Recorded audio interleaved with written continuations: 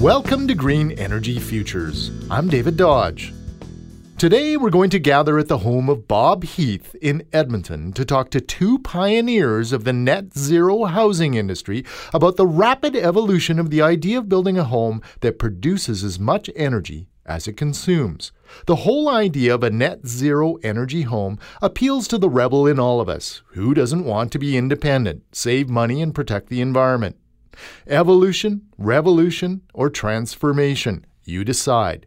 You could say the dawning of the modern era of the net zero home began in 2007.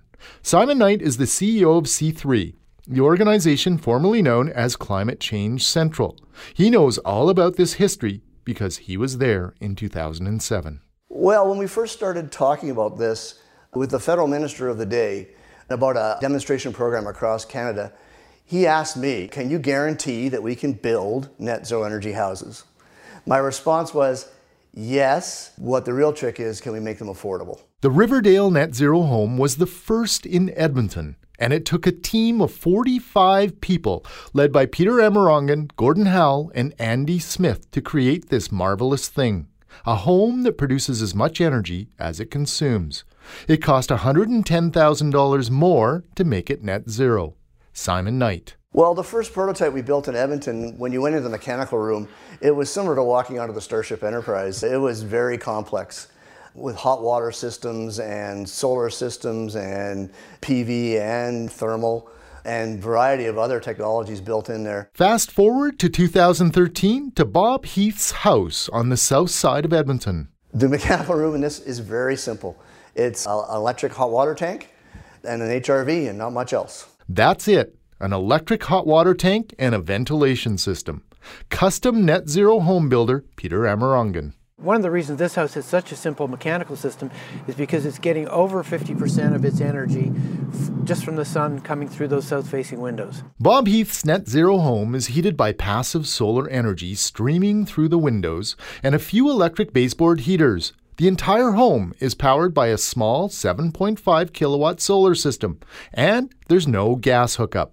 In 6 years, the net zero idea has evolved from the Starship Enterprise of mechanical rooms to a sparse room with only a hot water heater and a ventilation system in it. So what does net zero ready cost? To make it net zero ready, from our company, would be somewhere in the $15,000 range. That's the price to take a home from EnerGuide 82 to about 86.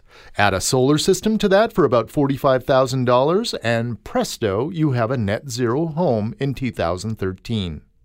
The pace of change has been blistering.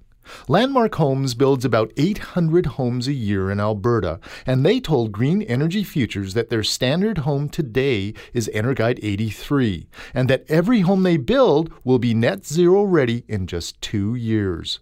It's this kind of pace of change that makes the normally very careful and very conservative Simon Knight start using the T word. Well, that's when you start talking about industry transformation. And it's not just the builder, but we're actually talking to some of the developers as well.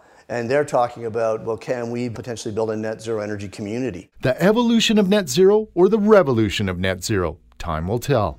To see photos, watch our video, and read our blog, head on down to greenenergyfutures.ca.